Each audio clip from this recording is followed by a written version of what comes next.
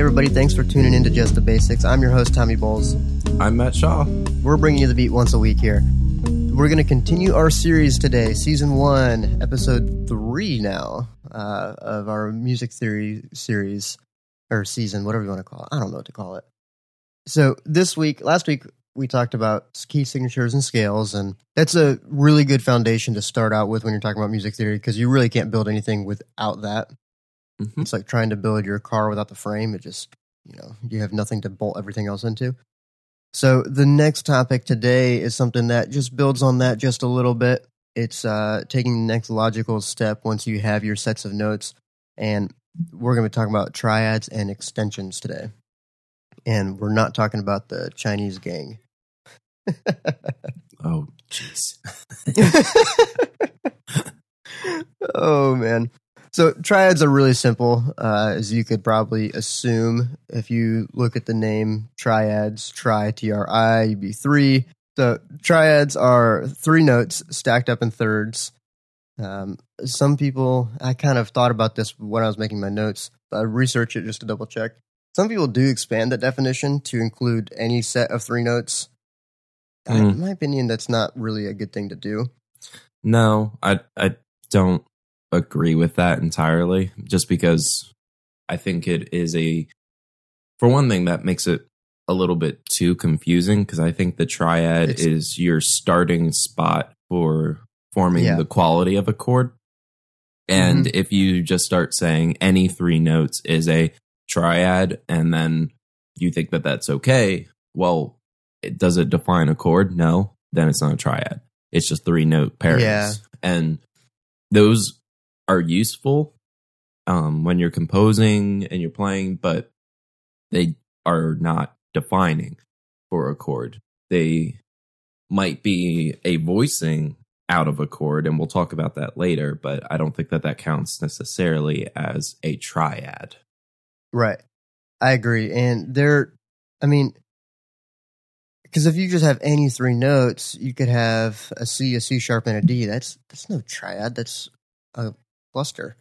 It's completely different. It's got a different effect, different sound. It doesn't work the same way. Mm-hmm. So, and triads are so foundational to music theory that if you expand the definition too much, you're losing the meaning of it. And at that point, it doesn't really matter. So we're just going to base off of for our purposes, triads are just the three notes that are stacked in thirds. So the root, the third, and the fifth of the chord. Now that does bring up a good point that I wrote down, is that triads are chords, but chords aren't necessarily triads. Mm-hmm. Mind blown. So yeah, chords can be all sorts of different stuff. We'll talk about that a little bit more in this episode when we get to extensions, but also once we get to our episode on harmony, which will be, I think, week 6 of this series. I can't remember. It'll be later on in the series where we talk about harmony. So we'll talk about that a little bit more, about what exactly is a chord, what makes it up, and what its purpose is. But we're just going to keep it simple today and just talk about the first three notes from now. Like I said, they represent the first, the third, and the fifth pitch in the scale. Pretty straightforward. Now, the next thing, like with triads, that I found, I hated learning this part in music theory because I just thought it was redundant and just didn't make any sense, but it helped some people, so we'll go over it. So, obviously, there's major chords, major scales, minor scales. So, you have your intervals, your major thirds, your minor thirds, all that stuff. So when you're defining triads, some people like to look at it this way. Me, personally, I just like to look at it and just know what it is, but my brain, I guess, works a little bit different than some people. So when you're stacking your thirds, that the way that you stack the thirds defines what the triad actually is. If it's major, minor, diminished, or augmented. Yes. So your major triad would be a major third followed by a minor third. So 1 to 3 is a major third, 3 to 5 is a minor third. So by major third, how many half steps is that? That's 4 half steps for major third? Yes. Or 3 half steps for a minor third. So if you take a piano out, you can just follow the half steps on there and you'll figure it out.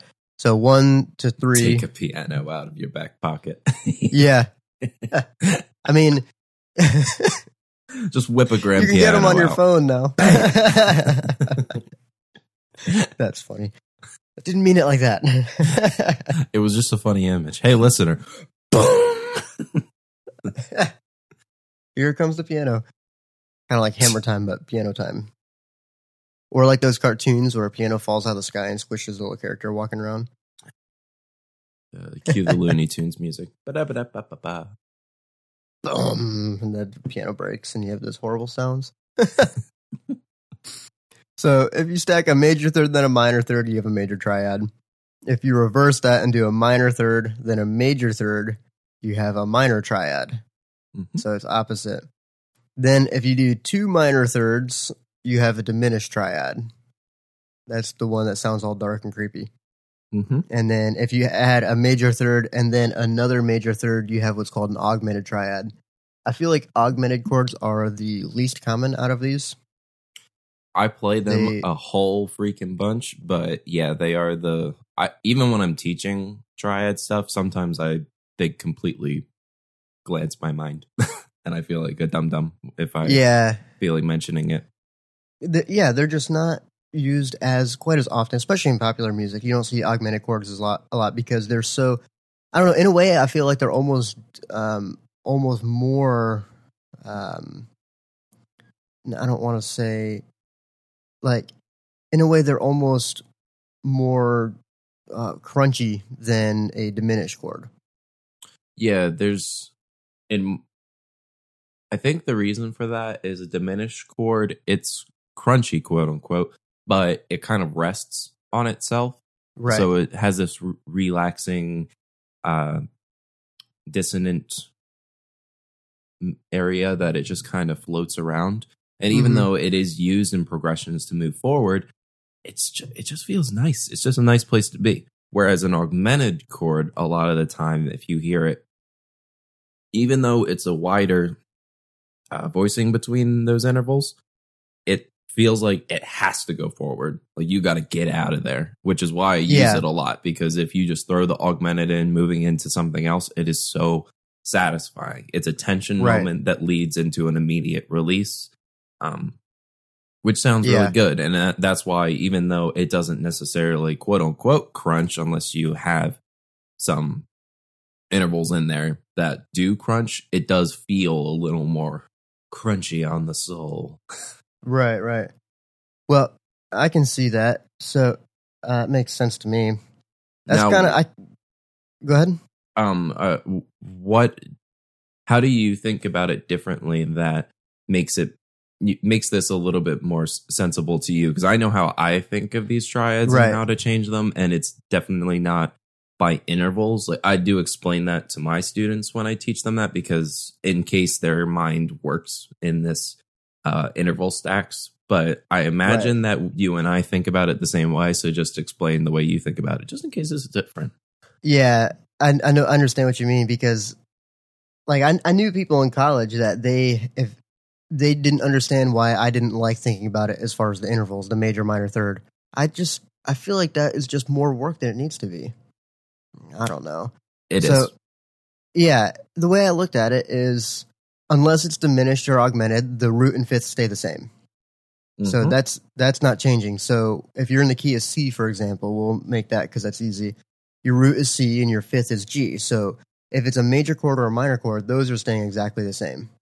So I knew I didn't have to worry about those. So I just didn't bother. Pretty straightforward there. And then I knew and so basically I was only concerned about the third note of the scale. So that E, whether it was going to be an E natural or an E flat. And the reason is because your ear, like if you play just a chord and you play 1, 3, then the octave, it sounds like a full chord without the fifth note being in there. Because it's your brain, defined. Right. Your brain kind of autofills that fifth pitch in the key when you're just playing, when it's a regular fifth. It's not augmented or diminished. So I never really worried about that. And especially because I knew I was probably going to play that in a walking line somewhere where it was just as a nice nice little note to hang on, but not just to sit on all day because I didn't really need to. Because your brain just kind of hears that. So I was concerned about the third note because that's what defines major and minor. So that's how I looked at it, because then I didn't have to overcomplicate it. I didn't have to think, okay, major minor or minor major, because that was just too much work for me and it slowed me down. I didn't like that.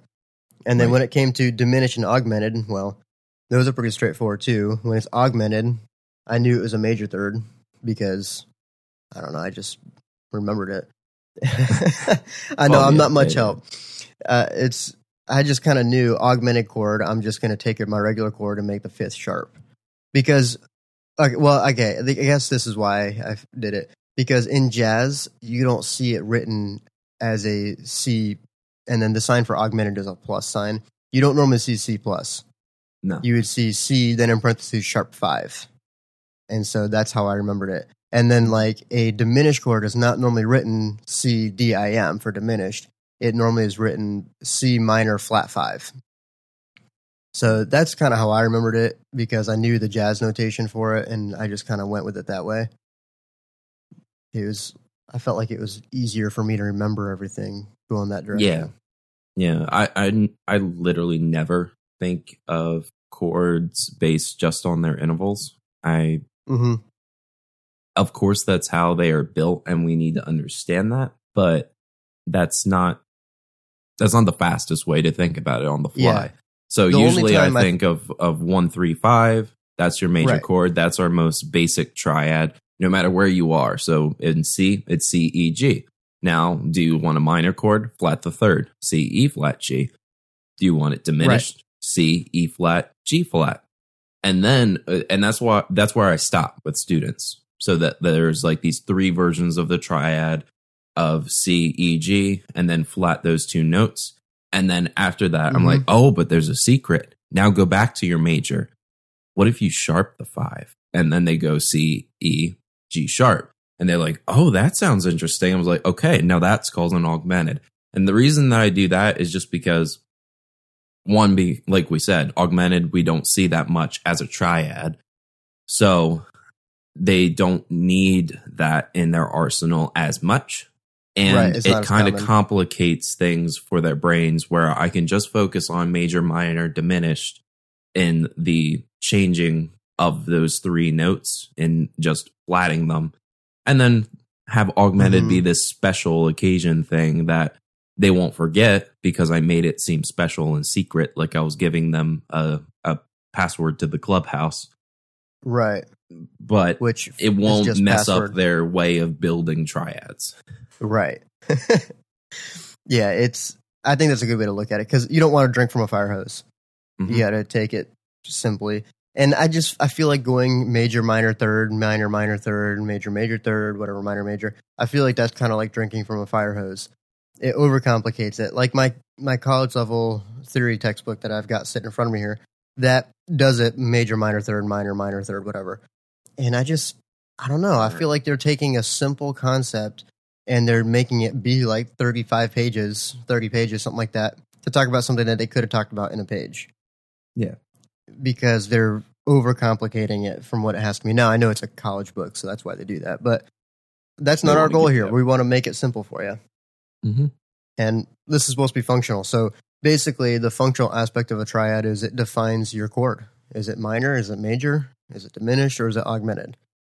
And that's pretty much all you need to know about it. I mean, it's 3 notes.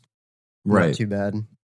I think one thing that like you listeners can do with this, of course, the piano is the most straightforward way of looking at these triads, just because it lays everything out for you. But as a guitar player, you can see this with movable chords. But in case you don't actually know those movable bar chords yet, and we're certainly not going to explain them on this podcast, then what I would say is play your A major chord in open position, then play the A minor. Now you've seen where the major third is flatted to a minor third, and then take the E of that chord and lower that one, and there you go. Now you've seen turning that into a diminished. And that can give you a bit of a visual for how on a guitar things can just change that easily. Your shapes, you might just think of them as different shapes, they get different sounds, but remember, your guitar is very similar to a piano. You just change the notes to get the qualities that you need. So, right.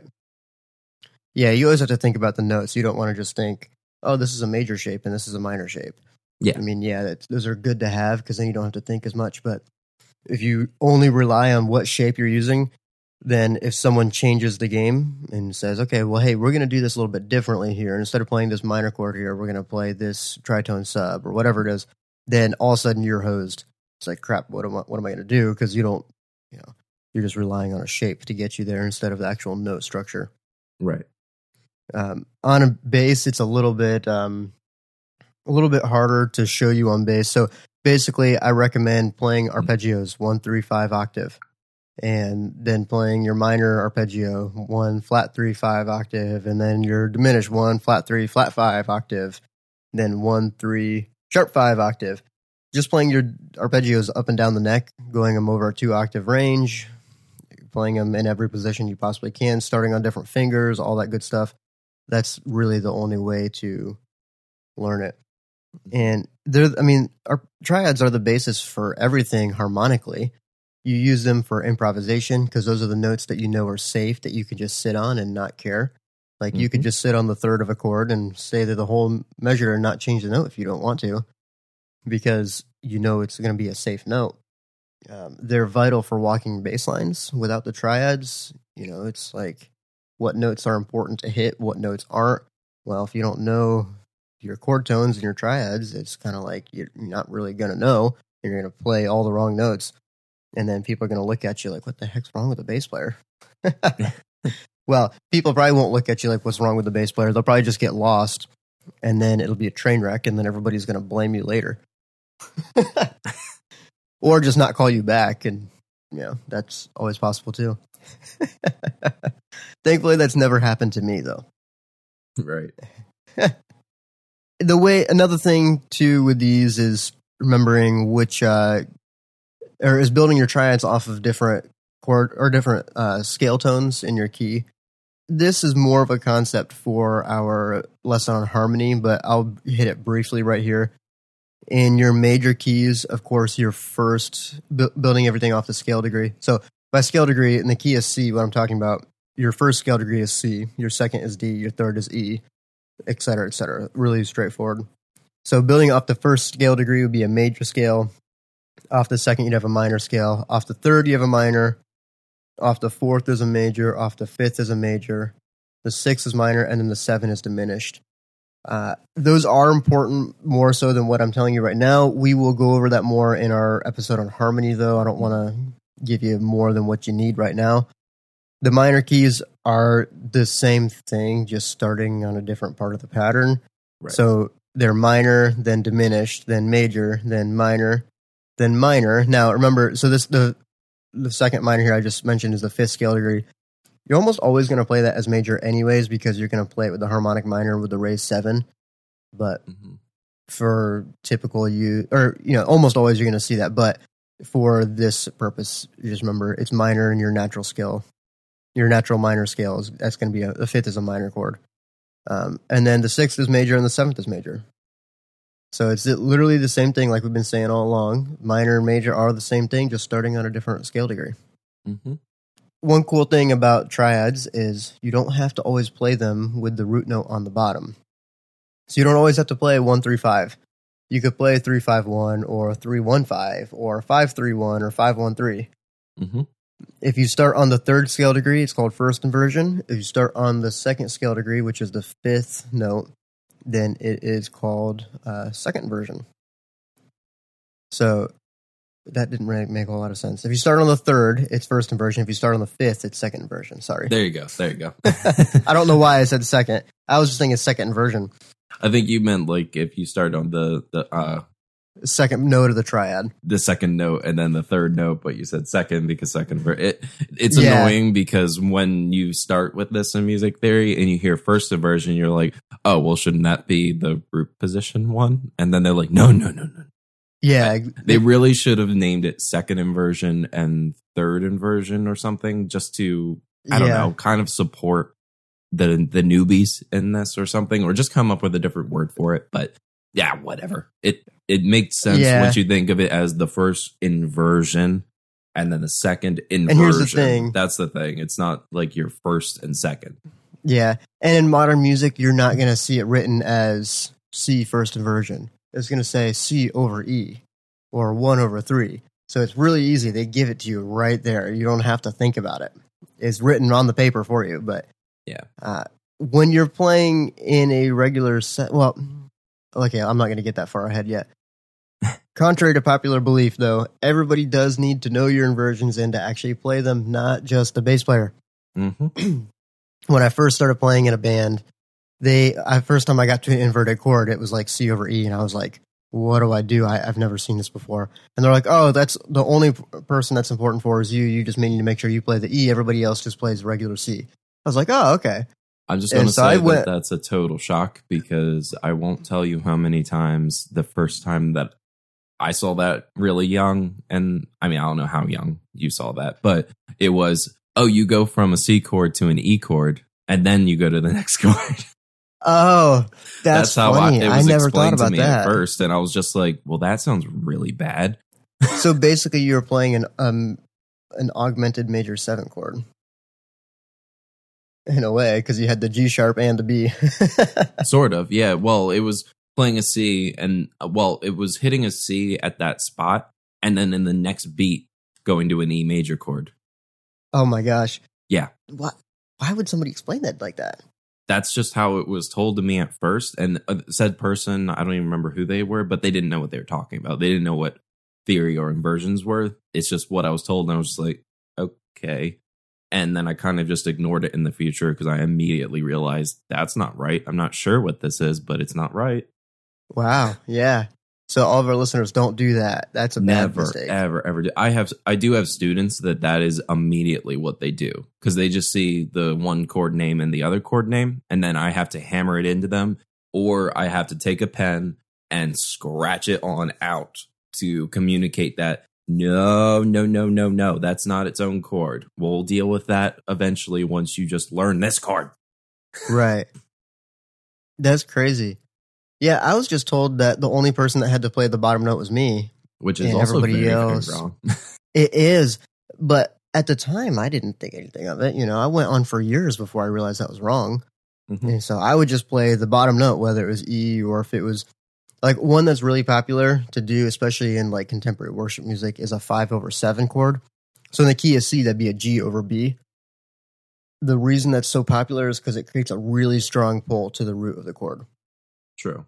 And so it sounds really nice, especially like if it's a 6 minor chord, then a 5 over 7 to a 1. So A minor, G over B, C, you have that walk up there.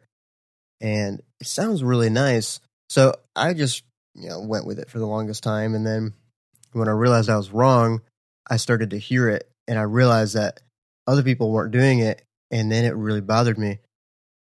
Like there was one particular instance I can think of, and I'll probably never forget this because I was so frustrated. During rehearsal, we were playing and we hit one of those inverted chords and it sounded terrible. I was like, what on earth is going on? And I'm looking around and I knew that the only culprit that it could have been on the stage that could have causing it to sound that bad was the piano, because I was looking at where the guitars were playing it and all of them were capoed. So they were all playing it too high up the neck for it to interfere with what I was doing. So it didn't really make a difference for them. Right. And so I looked over at the piano, and the piano player's left hand was like on the edge of the keyboard. So what happened was the piano player was playing the root note of the chord in a lower pitch than I was playing the inverted 3 of the chord. And so what happens is, because at lower frequencies, lower pitches, the frequencies are wider. It takes something like 46 feet, I think, for an E to complete one wave cycle. I might not be completely wrong. Listeners, you can correct me there. It's something ridiculous like that, though. I don't know the science. Yeah, I don't know exactly what it is, but I know it's huge. So when it's that low of a pitch, when you have two pitches close to each other that low, the frequencies clash like crazy. Because I mean, think about it. So every octave you double in pitch. So if it's like an A440, that's 440 hertz. The next octave up, A is 880, and then the next octave up from that, what would that be? 1760. Something like that. So as you get up, the frequencies are tighter, so there's more space in between the pitches. Mm-hmm. So it sounds the same to your ear, but there is more space, and so they don't clash with each other as much. So in the low frequencies, it's like they just butt heads. It's like two goats trying to fight over another goat. I don't know, smashing their heads at each other. It's like those screaming goats screaming at each other over another goat who is also having a flatulence issue. He really wants to buy some gear. Oh my gosh. Yeah, it doesn't sound good. It's not a good thing to do. And so I called her out on it. I was like, "Hey, that's not right. You need to play the same note as me because you're playing that, or at least play it the octave up so it's not getting in my way, because I need to play it this low for it to sound right for the rest of the band." And they're like, "Oh, okay." So they fixed it for the rehearsal. Then the gig started, and immediately we got to that note, and the same thing happened again. So I did a little bit of a fill run thing to make it look like I did it on purpose and popped up the octave so that way it was playing the same note. Gotcha. Just an octave up, just to try to cover for ourselves. But it was so frustrating. I'm never going to forget that. I have to do that every Sunday when I play bass. Yeah, every time. It's one thing that's really common. Now, I feel like, just me personally, I don't like writing in inversions. I would rather leave the inversions up to the musician to figure out for themselves. Yeah. It's kind of forcing a voicing.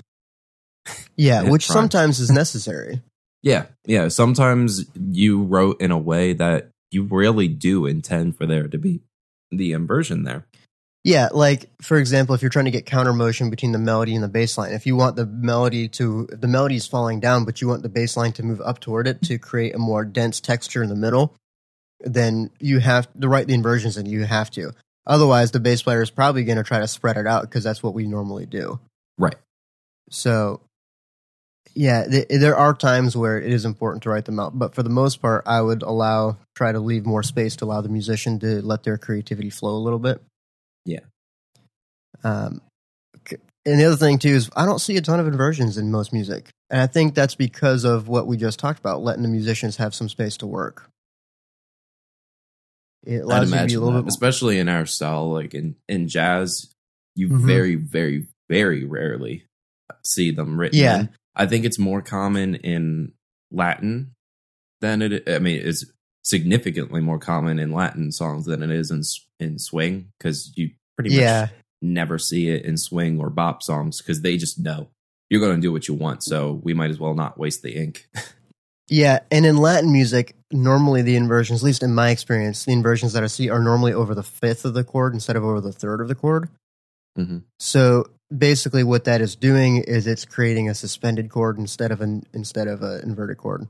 Yeah. So I don't really even look at those. Like if I see a D over A, I'm not normally thinking D over A. I'm normally thinking A suspended, which I know isn't completely right because of the fifth note in there, and then you have the F sharp instead of the E.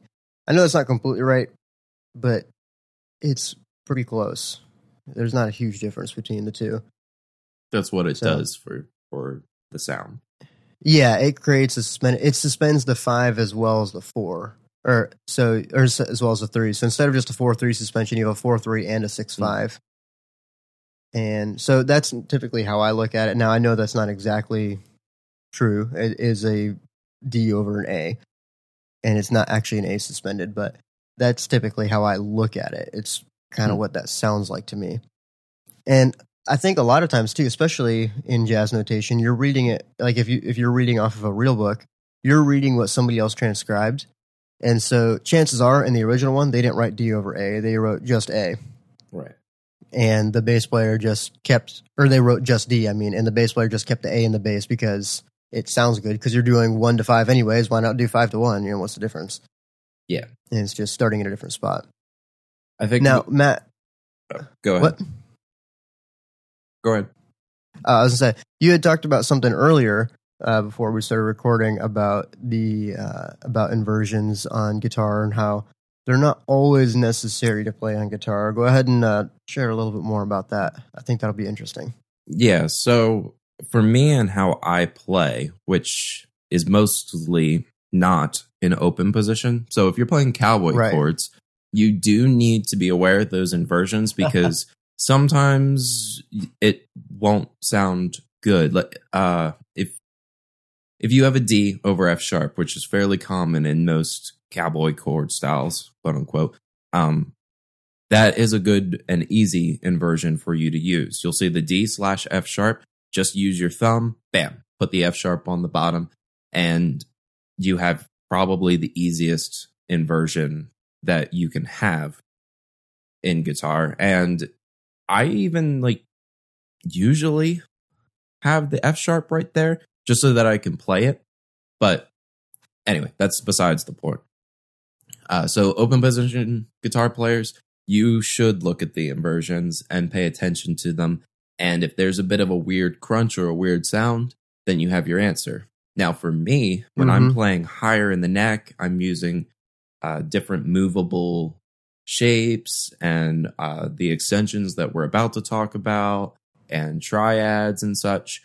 I can basically ignore the inversions. I don't completely ignore them. And the reason for that is because if I'm playing alone, then that's a voicing that I can take advantage of because it's the intended voicing for that point of the music. But even then, I might not actually use it. It just depends the way that I'm playing. If I'm playing strictly by triads, then sure, I might use it. But if I have a bass player or I have a piano player or somebody that's playing in the lower register, I never play the inversions ever. Right. That's their job. That is their note. I don't touch it. And that is what I was taught, is that you don't touch that note. If they're playing in root position, don't touch the root. If they're playing an inversion, try not to play that note. Avoid their note, because no matter what, your that octave will end up moving in parallel motion over time, and that's not something you really want over the full course of a song. So that means, especially if you have it on the bottom of your voicing. So if you're playing the exact same basic bass line on your guitar as the bass is playing, you're just doubling up on their job and wasting time for yourself and energy, and knock it off. Right. And in some circumstances, doubling it is what you want because you're trying to create an emotion that brings. But so here's why that's important, though, is so the guitar is an octave up from the bass. So the bottom E string on a guitar is an octave higher than the bottom E string on a bass. That's it. It's not a huge difference. Now, that octave is, I still baffles my mind every time I hear the difference between playing an open E on a guitar versus an open E on a bass. That octave is a huge difference as far as the emotion and the feeling and the power behind it. But it's still only an octave. So if I play that line an octave up because that's where it fits more comfortably in the music and where that sound is, and Matt plays in the open position, well, we're playing the exact same pitch, not even the same note, but the same pitch. And so if I'm playing that E right there and he's playing the G right there in that same minor third away from each other, that doesn't really sound all that great. And the other thing to consider too is, what if your piano player is playing middle C right in the middle? So if your piano player is playing right at middle C here, and the bass player is playing an octave below that, and the guitar player is playing in the middle between that, everybody's clustered in the same spot, and there's no space for the music to breathe. So even if you're playing different voicings, and the fact that the timbre of the instruments is different, it still is going to clash because the notes are within an octave and a half of each other. Right. So that's something you have to take special care of. The only way to really do that is to open your ears and listen, and to just know each other's playing styles. Like, I know I can play basically anywhere on my fingerboard that I want to play when I'm playing with Matt, because I know where he likes to play. he doesn't play a lot of open strings. He doesn't play a lot in the bottom of the guitar. He plays on the top 3-4 strings typically, and around the middle of the neck, which I know that's high enough up where I can play almost anywhere on my neck and not get in his way. Mm-hmm. But I also know when he likes to play lower, and when he likes to play lower, I either drop it really low or I go up higher than what he's playing. Because otherwise, it's like those two goats fighting again, just bashing heads. Right. It doesn't sound great. And that's something that you can only get better at the more you do it, and the more you listen, and the more you get to know the players that you're playing with. Yeah, and usually when I would drop down low, I remember it would be like we were playing Chameleon, and I dropped down and play the bass line in reverse as you were playing it, just to purposefully create a extreme amount of crunch going on, because the bass line is literally running mirrored to itself at the same time.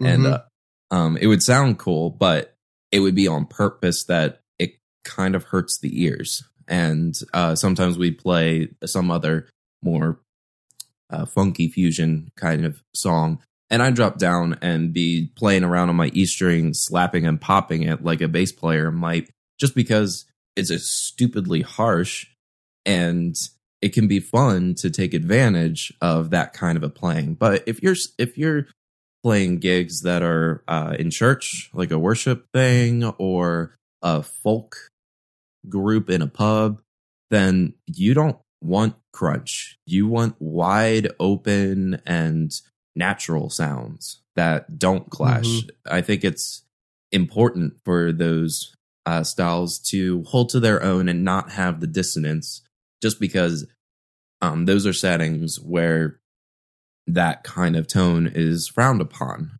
I might not agree with it with my own ear, and it might not be what I like to hear, but it is what that audience and that style of music likes to hear. So you have to be conscientious of what you're playing and what you're allowed to do.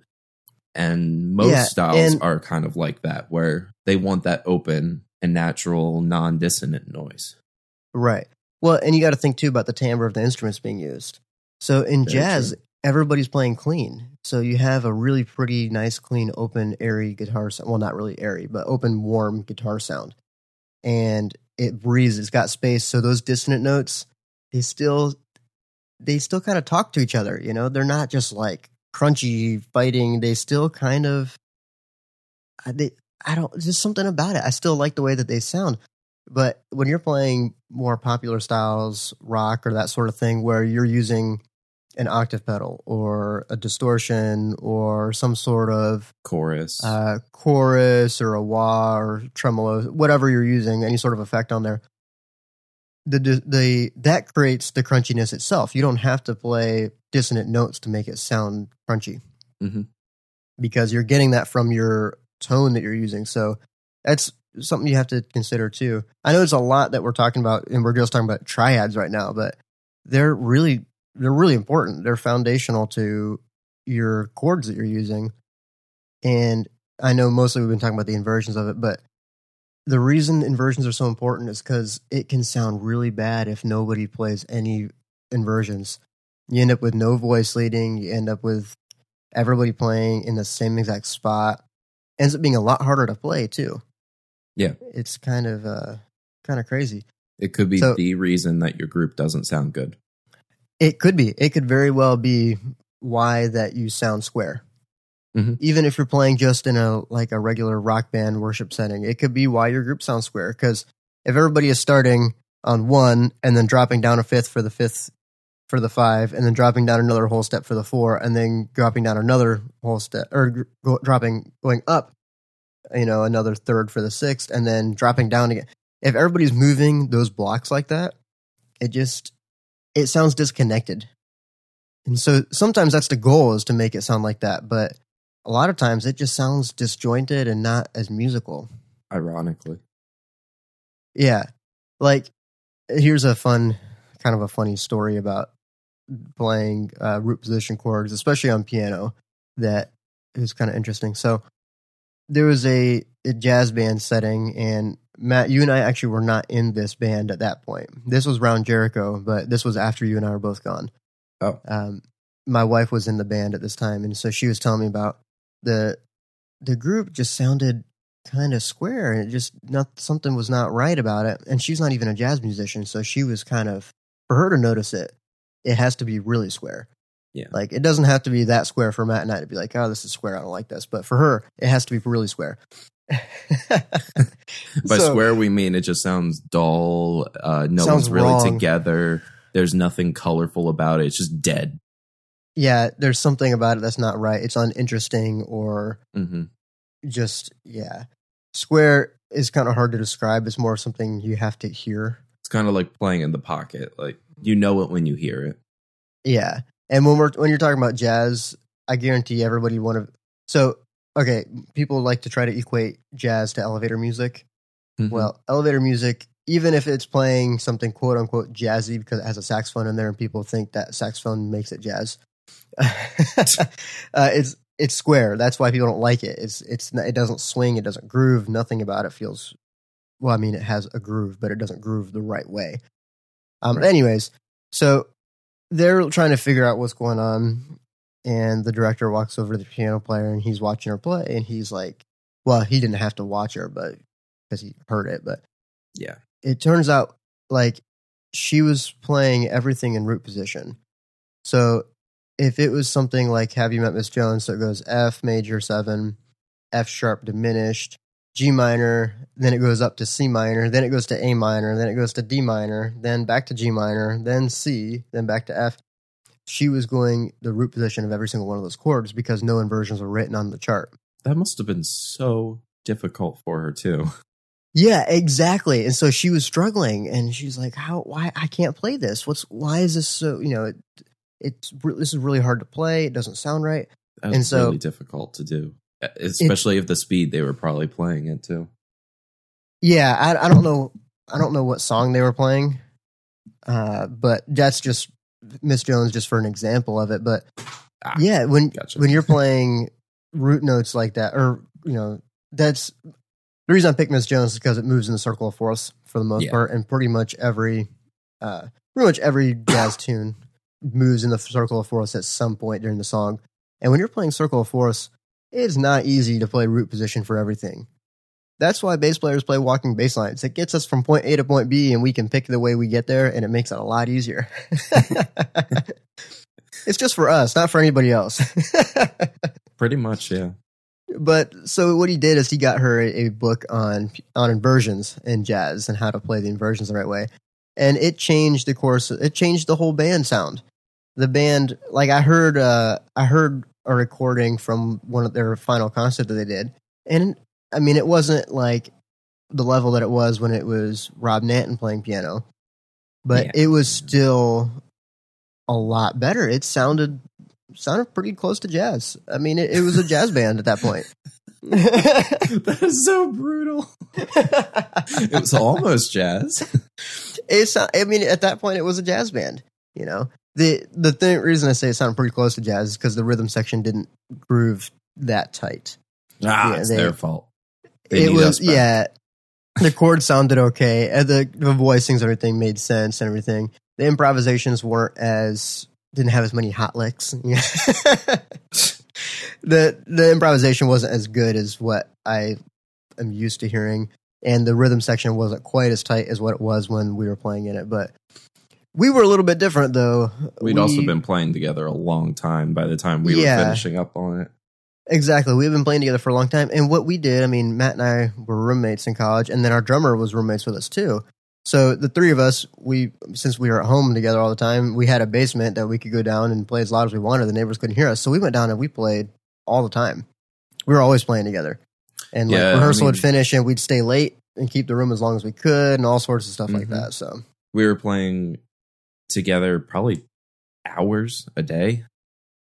At least with the rehearsals but in classes and stuff, it was definitely hours a day, and some days several hours. Really, So when like you, on Tuesdays you and really Thursdays, just spend all of your time playing and playing and playing and playing with the people that you're playing, you grow at an exponential rate. Like I can't really imagine where I'd be right now if that never stopped.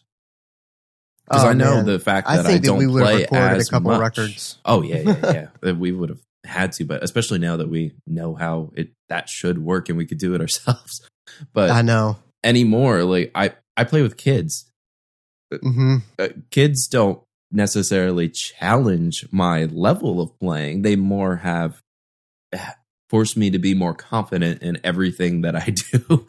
So even though I've grown as a player and I do play better than I did then, I know that sitting around with people that are challenging each other to grow, that's an ideal environment to be in. That's why you'll hear sometimes, always play with people that are better than you.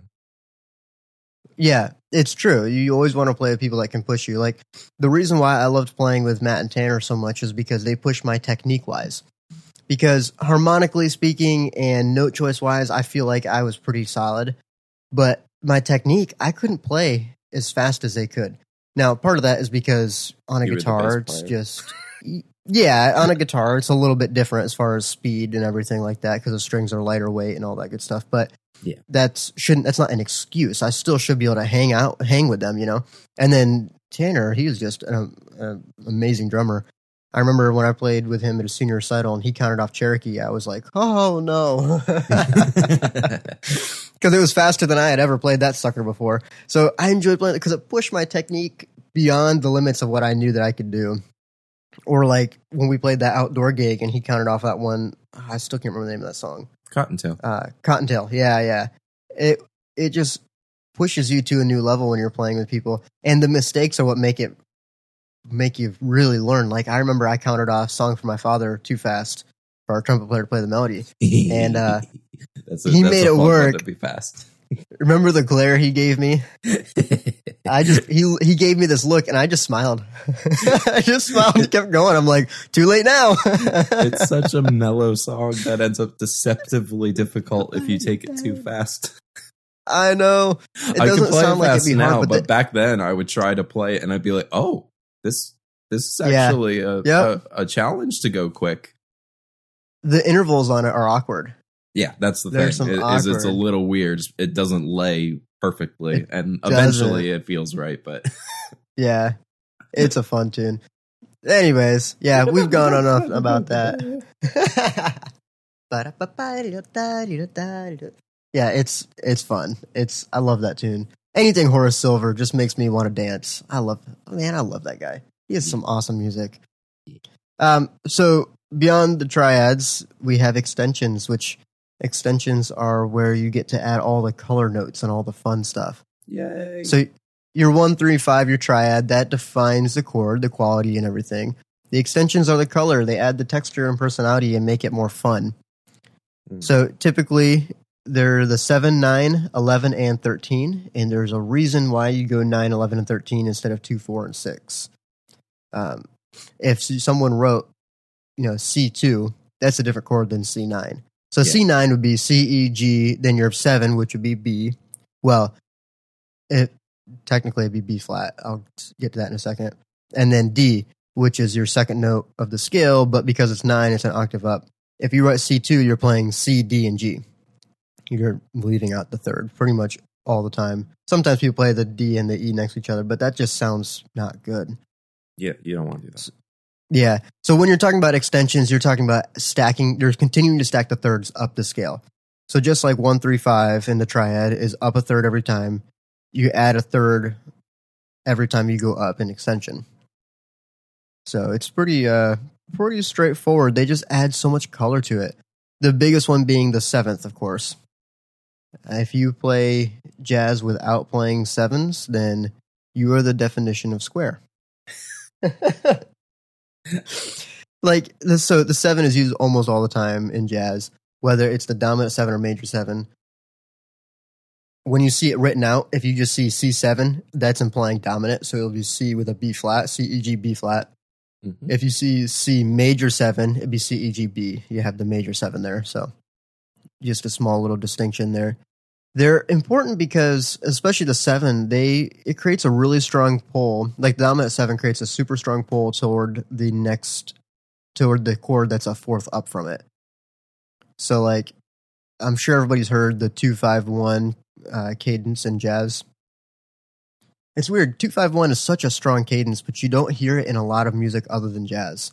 But it's probably my favorite as far as cadences back to the one. Because it has such a strong pull and it's just straight up and fourths. It's awesome. I don't know why people don't use it more. It's very useful for progressions in general. I use it regularly no matter what I'm doing, but it really is the jazz sound. It's odd just because it's a very, very, very strong progression, and yet it's just owned by jazz pretty much. And as soon as you start playing it, it instantly, poof, it's turned into a jazzy sound. Even though it's not, like, especially if it's just a minor 7 to a dominant 7 to a 1, a 2 minor 7 to a 5 7 to a 1. That was weird to say. That's not the most complex thing on the planet, and jazz has hundreds of cadence resolutions that are more complicated than that. But it's the most still common, just whoosh. There you go. Now you're in the land of jazz. You might have been in folk music, but not anymore. Yeah, exactly. So in that way, it's almost dangerous to use it if you're not in the proper setting. That's true.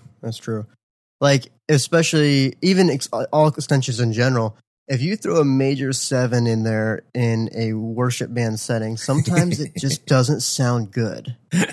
No, because the singers get mad at you. Yeah, because then you have that clashing and they can't figure, it just sounds, it crunches because you have the half step between the 7 and the 1. And as soon as I use a dominant 7, it almost every time in worship, it's immediately like, oh, that's a jazzy sound. They all know that I play jazz and I teach, and that's what I do.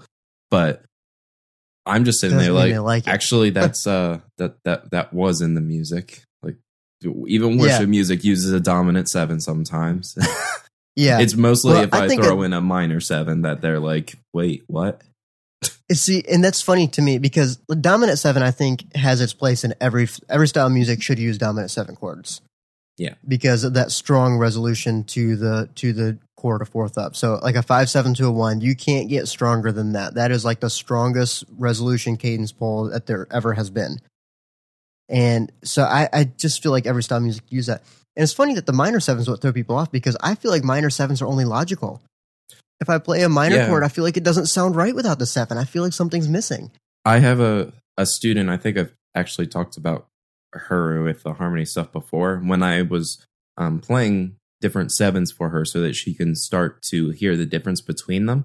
The minor 7, she was like, oh, I really like how that sounds. And I'm like, that's the minor one. And she's like, it sounds like real minor. Like, yes. Yeah, it does. It's like, that's what minor should sound like. I'm like, thank you. Well done, child. You're great. I agree. And you know, it's even when you add the 9, the minor 9, it adds a sweetness to the minor chord.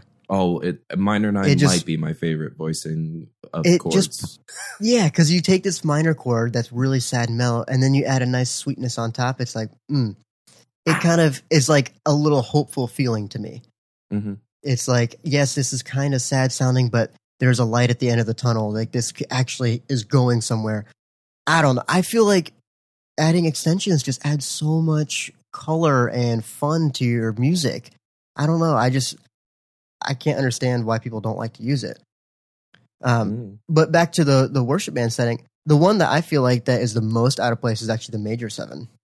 Yeah, that's the one that will murder the band instantly. Mm-hmm. At any time, sometimes I see it in a chart and I ignore it because as soon as I play it, it derails the entire band, and it's you're just sitting there like, well, I played what I was supposed to, and I shouldn't have.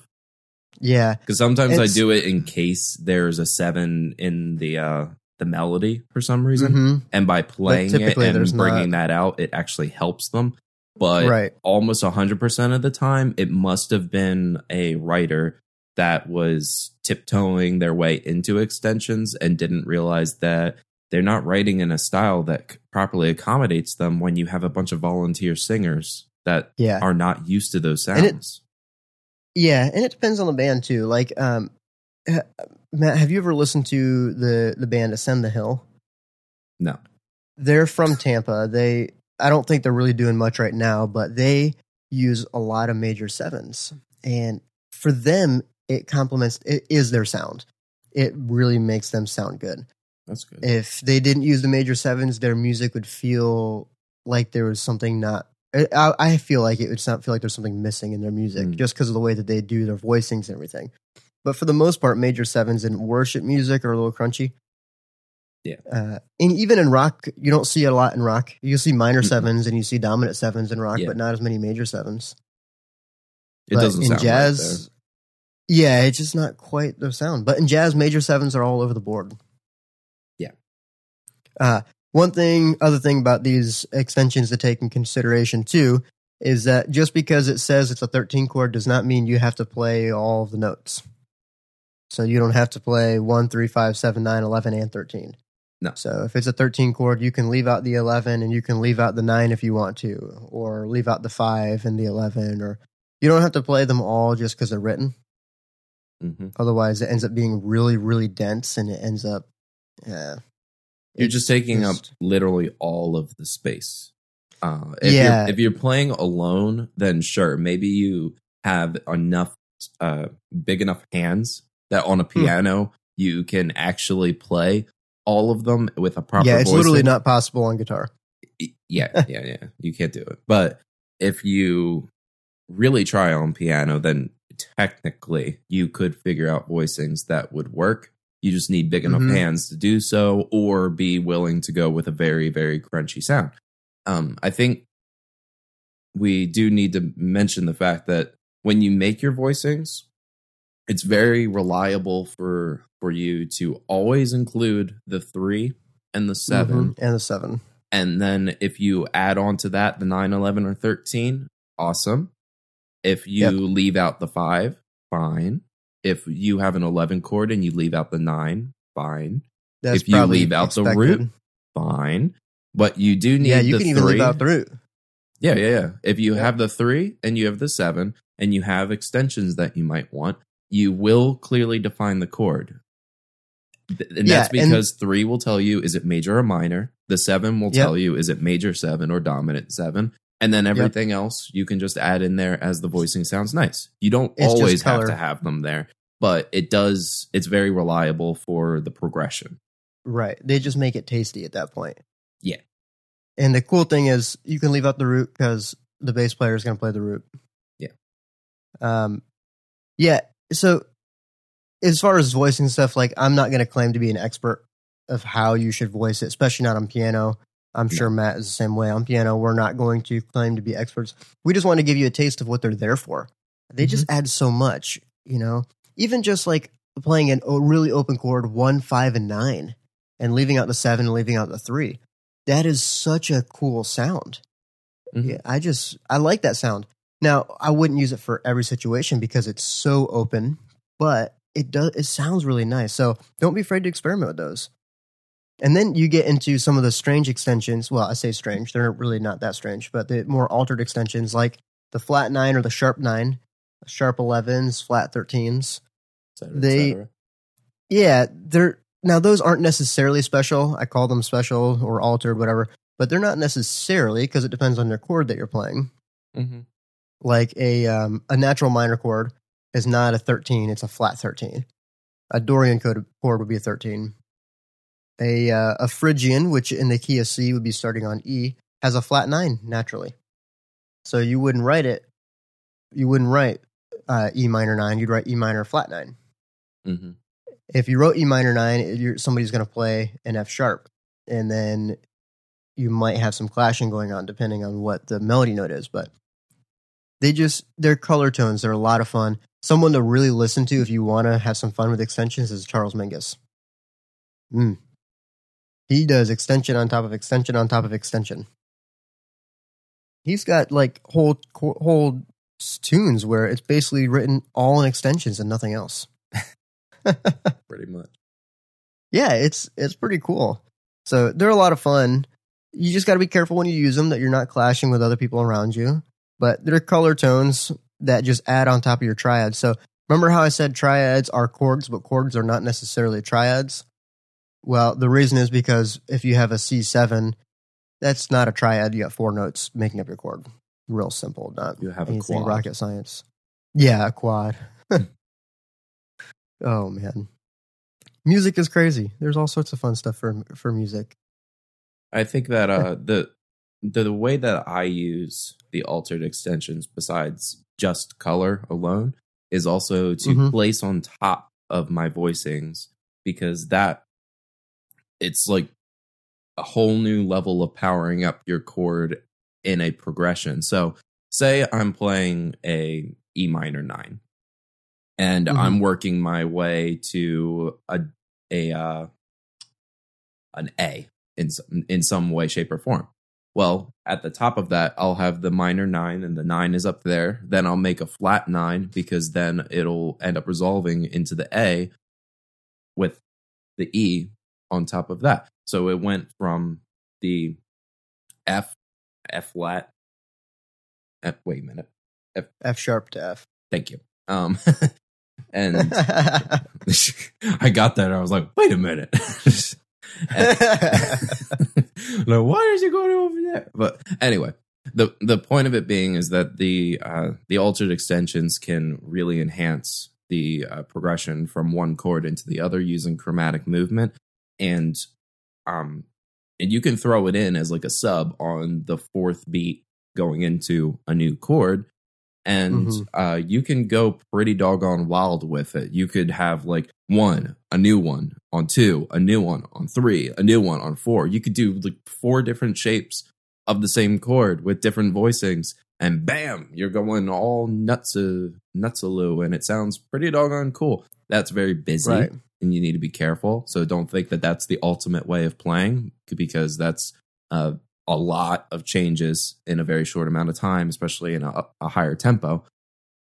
But as much as the altered extensions are very important for your playing and adding color, I do just also want to point out that you have to be very careful of using these with a singer, because as soon as you start throwing those higher extensions with an alter, and it might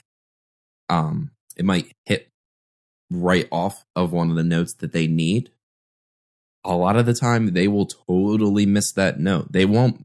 It'll just throw them off, and they won't hit the note that they think they're supposed to hit, or they do hit it and it clashes with the chord that you just played. And as much as an instrumentalist, they'll just hit the note that they're supposed to play. A singer, right, they'll try to hit that note. It'll sound wrong. It'll throw them off, and who are they going to blame? Not themselves. Not unless they're really self-deprecating. They'll just look over at you like, what the heck did you do? It's my spotlight, fool. That's the thing you got to remember when working with a vocalist. It's always somebody else's fault. You're almost all singers that you work with, there is because of the musical culture that we have, there's a mentality that you are supporting them. You are accompanying them. Now, of course, I'm of the opinion that a lot of singers need to realize that they are another instrument and we're all working together to make music. But I agree. It's just normal to understand that most singers are of the mentality, whether they like it or not, that they think that they are they're the frontman and you are supporting them, even if you're working together. Like they just think you're the musical force, that you know all the theory, that you know how to make all that work, and they'll just sing. So don't get in their way, but realize that if you understand your singer that way, and you don't really have an intention of changing their mentality because you like playing with them, then just understand to not get in their way. Just support them. Right. Just let them have their way. Don't mess with them too much with those extensions. But you can use them. You just have to resolve them nice and quickly and smoothly and get out of their way. And they're not going to notice. They'll just hear the nice color and they'll love it. So if you hang on an altered extension, then they'll probably hate you and not want to play with you anymore or sing while you play. Yeah. But if you get them out of the way quickly, then it won't actually interfere with their notes and it won't confuse them too much. And they'll just hear the progression moving forward and it'll sound nice. Right. It's kind of like, as a bass player, you just can't play too busy. I know bass players that are fantastic players. They get muted every time they play at places because they play too many notes and they get in everybody's way. Yeah. They just hit mute on the soundboard because they can. It's like you just got to be tasteful about it. They're great tools. They're awesome colors to use, and these are really good building blocks that'll help us to explain harmony to you better once we get to that point. But Matt, do you have any listening recommendations for this week? Did you? I figured you would if you said so. I didn't really Yeah, think about it. I was gonna, because of the topic matter the subject matter we're discussing here, talking about extensions. I'd say we'll just listen to Charles Mingus. Just listen to some stuff. You'll love it. It's like we said, it's got a lot of extensions. His big band writing is really good because that's where you really get to see the extensions shine. Where he uses all those color tones that aren't necessarily part of the basis of the chord. They just add more flavor to it. Mm-hmm. So I think he's a really good study for this sort of thing. And then again, I was listening to Wes Montgomery this week and I was trying to write a blog post and I was sitting down. I was like, let me play some Wes Montgomery. That'll help me focus. Yeah, well, no. 30 seconds into it, I'm like, I have to just sit here and listen to Wes play. I was just blown away. And then Joe Pass came on, and it was one of his versions of Satin Doll, and I was like, drool starting to come out of my mouth, He is the version that you sent me that you were listening to. I've heard him play that a few different ways and seen a few videos. I don't think that I've seen that one, mostly because I don't remember really the moment that he makes the little he starts scraping the strings and makes a funny face and stuff, and I don't remember that. I think I would have remembered it. Yeah, he just did that as a joke. Yeah, he was just being silly. But that was a really solid one, and he's made a few videos, or people have recorded him and posted it on YouTube that are really good recordings of that song. He must have really, really loved it. Like, he plays everything incredibly. But there's something about the way he plays Satin Doll that is so confident, and he makes it look like it's the easiest song to play in the entire world. And he's playing it up tempo. And it's not a hard song, but it's not as easy as he makes it sound. Oh, no. If you try to play it exactly like Joe Pass does, good luck to you. Yeah, I know. He does many things at once, even though he's playing with other players. He's a master of voicings, that's for sure. But my recommendation, I was going to find a specific album, but Spotify has one too many, so I'm going to throw in the towel on that one. Just go listen to Thelonious Monk. Oh, yeah. If you want to learn for this too. If you want to learn how to push the envelope on your voicings and really find incredible sounds with a piano, Thelonious Monk has taught me an extreme amount of tone and color for my guitar playing that I haven't even learned from other guitarists. Like, a lot of my playing is inspired by Thelonious Monk and the way that he plays and the way that he just says, oh, you know all the rules and all the things you think you should hear? No. Mm-hmm. And I'm going to make it sound good. How about that? You're not going to hear what you think, and I'm going to make it sound good. I'm just like, yeah, you do that. And how did you do oh my gosh. Because there's this way that he plays stuff that it'll start playing and you're like, oh, that sounds weird. But after 2 seconds, you're like, it doesn't sound weird. It sounds gorgeous. It is everything wrong, making everything right. And there's so many stories of Thelonious just chilling in his apartment in New York, him and Coltrane just wailing away on his saxophone and him sitting there at the piano, and they're just trying to find all the new sounds in every weird possible way that they can. And Thelonious's wife kicked them out eventually because she couldn't handle how much it sounded like dying cats or whatever. I think it's Thelonious's wife, but funny stories of him. Just he was always playing. He was rather at a bar playing, or he was somewhere else playing. And if you just followed him, you'd be able to hear some amazing things because he was one of those guys. He didn't play the same thing twice, and he made a very big effort of that, which I respect that more than anything else. When someone's just like, I'm going to play music. There will be songs, right? But I'm not going to play it the way that I always have. You're not going to go and hear Thelonious play his version of April in Paris, and it's going to be the same every single time. He's going to mess with it every time he plays it and play it a new way, and you're going to hear new things. So it's like something that you could literally just follow around and hear new music all the time. Yeah. Yeah. Yeah, that's a really good recommendation as well. So I just thought of something, and listeners, let us know what you think, because I think it'd be pretty cool. But if you guys don't think it's a good idea, then we won't do it. But what if we make a Spotify playlist of all of our listening recommendations that we just make public for everybody to be able to follow? So let us know what you think about that. I think that's a cool idea. I think Open Studio does that for their You'll Hear It podcast. I think that'd be a cool way to do it. We can just put everything in one spot. That way I can just have one link every week for listening recommendations instead of having to find like 10 of them.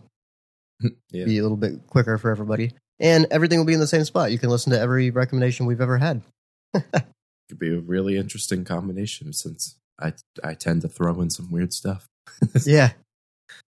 So I know I said I was hoping to make a special announcement this week. We're holding off on that. Didn't get quite finished with that job yet. So hopefully we'll have it ready soon for you guys next couple weeks or so. So we'll stay tuned. We'll keep you posted. We'll let you know. Yeah. Also want to say thank you guys for sharing the podcast because we've noticed a little bit of an uptick in our download numbers. So I'm hoping that continues. We're on Spotify now too. So if you prefer to use Spotify for everything, just search us there, Just the Basics. You'll find us. We got all 16 episodes up there. We're super proud of that.